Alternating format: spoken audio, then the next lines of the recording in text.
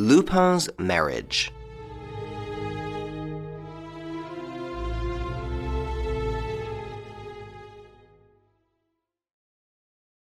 Ten minutes later, the Duke sent his servant Hyacinthe to the post with 3 express messages. At 4 o'clock, in Angélique's presence, he saw the 3 cousins. Moussy, fat, heavy, pasty-faced. D'Amboise, slender, fresh-colored, and shy. Caoche, short, thin, and unhealthy-looking. All 3 old bachelors by this time, lacking distinction in dress or appearance. The meeting was a short one. The Duke had worked out his whole plan of campaign, a defensive campaign, of which he set forth the first stage in explicit terms. Angélique and I will leave Paris tonight for our place in Brittany. I rely on you, my 3 nephews, to help us get away. You, D'Amboise, will come and fetch us in your car with the hood up. You, Moussy, will bring your big motor and kindly see to the luggage with Hyacinthe, my man. You, Caoche, will go to the Gare d'Orléans and book our berths. You, Caoche, will go to the Gare d'Orléans and book our berths in the sleeping car for Vannes by the 10:40 train. Is that settled? The rest of the day passed without incident. The Duke, to avoid any accidental indiscretion, waited until after dinner to tell Hyacinthe to pack a trunk and a portmanteau. Hyacinthe was to accompany them as well as Angélique's maid. At 9 o'clock, all the other servants went to bed by their master's order. At 10 minutes to 10, the Duke, who was completing his preparations, heard the sound of a motor horn. The porter opened the gates of the courtyard. The Duke, standing at the window, recognized d'Amboise's landaulette. "Tell him I shall be down presently," he said to Hyacinthe, "and let mademoiselle know." In a few minutes, as Hyacinthe did not return, he left his room. But he was attacked on the landing by 2 masked men, who gagged and bound him before he could utter a cry. And one of the men said to him in a low voice, "Take this as a first warning, Monsieur le Duc. If you persist in leaving Paris and refusing your consent, it will be a more serious matter." And the same man said to his companion, "Keep an eye on him. I will see to the young lady." By that time, 2 other Confederates had secured the lady's maid, and Angélique, herself gagged, lay fainting on a couch in her boudoir. She came to almost immediately, under the stimulus of a bottle of salts held to her nostrils, and when she opened her eyes, she saw bending over her a young man in evening clothes, with a smiling and friendly face, who said, "I implore your forgiveness, mademoiselle. All these happenings are a trifle sudden, and this behavior rather out of the way. But circumstances often compel us to deeds of which our conscience does not approve. Pray pardon me." He took her hand very gently and slipped a broad gold ring on the girl's finger, saying, "There, now we are engaged. Never forget the man who gave you this ring. He entreats you not to run away from him, and to stay in Paris and await the proofs of his devotion. Have faith in him." He said all this in so serious and respectful a voice, with so much authority and deference, that she had not the strength to resist. Their eyes met. He whispered, "The exquisite purity of your eyes. It would be heavenly to live with those eyes upon one. Now close them." He withdrew. His accomplices followed suit.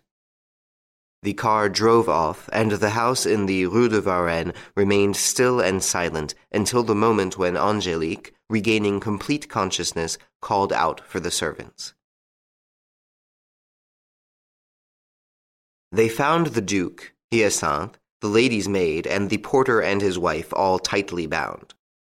A few priceless ornaments had disappeared, as well as the Duke's pocketbook and all his jewelry, tie-pins, pearl studs, watch, and so on.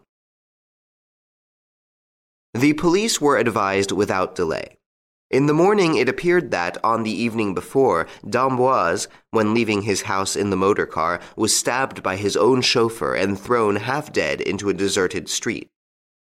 Moussy and Caoche had each received a telephone message purporting to come from the Duke, countermanding their attendance. Next week, without troubling further about the police investigation, without obeying the summons of the examining magistrate, without even reading Arsène Lupin's letters to the paper on the Varennes flight, the Duke, his daughter, and his valet stealthily took a slow train for Vannes and arrived one evening at the old feudal castle that towers over the headland of Sarzeau. The Duke at once organized a defense, with the aid of the Breton peasants, true medieval vassals to a man. On the 4th day, Mussy arrived, on the 5th Cahors, and on the 7th d'Amboise, whose wound was not as severe as had been feared. The Duke waited 2 days longer before communicating to those about him what, now that his escape had succeeded in spite of Lupin, he called the second part of his plan. He did so in the presence of the 3 cousins, by a dictatorial order to Angelique expressed in these peremptory terms. All this bother is upsetting me terribly. I have entered into a struggle with a man whose daring you have seen for yourself, and the struggle is killing me. I want to end it at all costs. There is only one way of doing so, Angelique, and that is for you to release me from all responsibility by accepting the hand of one of your cousins. Before a month is out, you must be the wife of Mussy, Cahors, or d'Amboise. You have a free choice. Make your decision. She felt that he would be inflexible, and that she must end by submitting to his wishes. She accepted. Whichever you please, father. I love none of them, so I may as well be unhappy with one as with the other. Thereupon a fresh discussion ensued, as the Duke wanted to compel her to make her own choice. She stood firm. Reluctantly, and for financial considerations, he named d'Amboise. The bans were published without delay. From that moment, the watch in and around the castle was increased twofold, all the more inasmuch as Lupin's silence and the sudden cessation of the campaign which he had been conducting in the press could not but alarm the Duc de Sarzeau-Vendôme. It was obvious that the enemy was getting ready to strike and would endeavor to oppose the marriage by one of his characteristic moves. Nevertheless, nothing happened. Nothing 2 days before the ceremony, nothing on the day before, nothing on the morning itself. The marriage took place in the mayor's office, followed by the religious celebration in church, and the thing was done. Then, and not till then, the Duke breathed freely. Notwithstanding his daughter's sadness, notwithstanding the embarrassed silence of his son-in-law, who found the situation a little trying, he rubbed his hands with an air of pleasure, as though he had achieved a brilliant victory. "Tell them to lower the drawbridge," he said to Hyacinthe, "and to admit everybody. We have nothing more to fear from that scoundrel." After the wedding breakfast, he had wine served out to the peasants and clinked glasses with them. They danced and sang. At 3 o'clock, he returned to the ground-floor room. It was the hour for his afternoon nap. He walked to the guard-room at the end of the suite, but he had no sooner placed his foot on the threshold that he stopped suddenly and exclaimed, "What are you doing here, d'Amboise? Is this a joke?" D'Amboise was standing before him dressed as a Breton fisherman, in a dirty jacket and breeches torn, patched, and many sizes too large for him. The Duke seemed dumbfounded.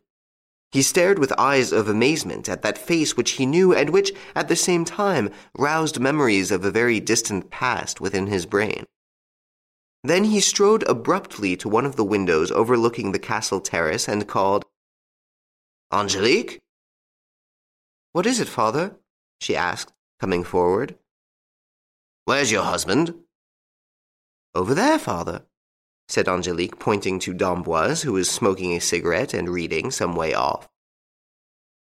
The Duke stumbled and fell into a chair with a great shudder of fright.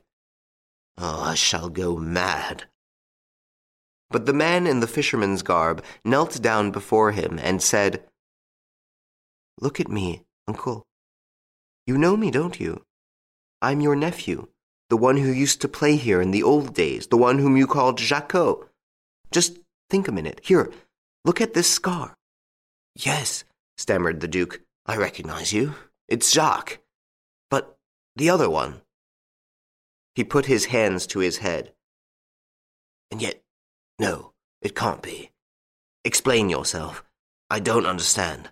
I don't want to understand." There was a pause, during which the newcomer shut the window and closed the door leading to the next room. Then he came up to the old Duke, touched him gently on the shoulder to wake him from his torpor, and without further preface, as though to cut short any explanation that was not absolutely necessary, spoke as follows.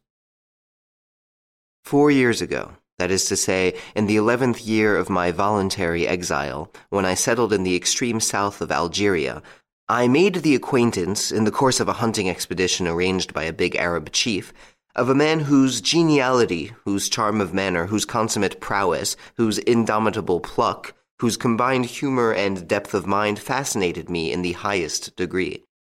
The Count d'Andrézy spent 6 weeks as my guest. After he left, we kept up correspondence at regular intervals. I also often saw his name in the papers in the society and sporting columns.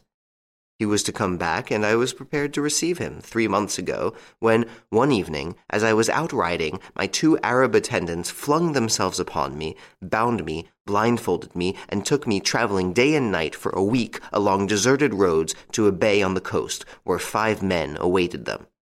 I was at once carried on board a small steam yacht, which weighed anchor without delay. There was nothing to tell me who the men were, nor what their object was in kidnapping me. They had locked me into a narrow cabin, secured by a massive door and lit by a porthole protected by 2 iron crossbars. Every morning a hand was inserted through a hatch between the next cabin and my own, and placed on my bunk 2 or 3 pounds of bread, a good helping of food, and a flagon of wine, and removed the remains of yesterday's meals, which I put there for the purpose. From time to time at night the yacht stopped, and I heard the sound of the boat rowing to some harbor and then returning doubtless with provisions. Then we set out once more, without hurrying, as though on a cruise of people of our class, who travel for pleasure and who are not pressed for time. Sometimes, standing on a chair, I would see the coastline through my porthole, too indistinctly, however, to locate it. And this lasted for weeks. One morning, in the 9th week, I perceived that the hatch had been left unfastened, and I pushed it open. The cabin was empty at the time. With an effort, I was able to take a nail file from a dressing table,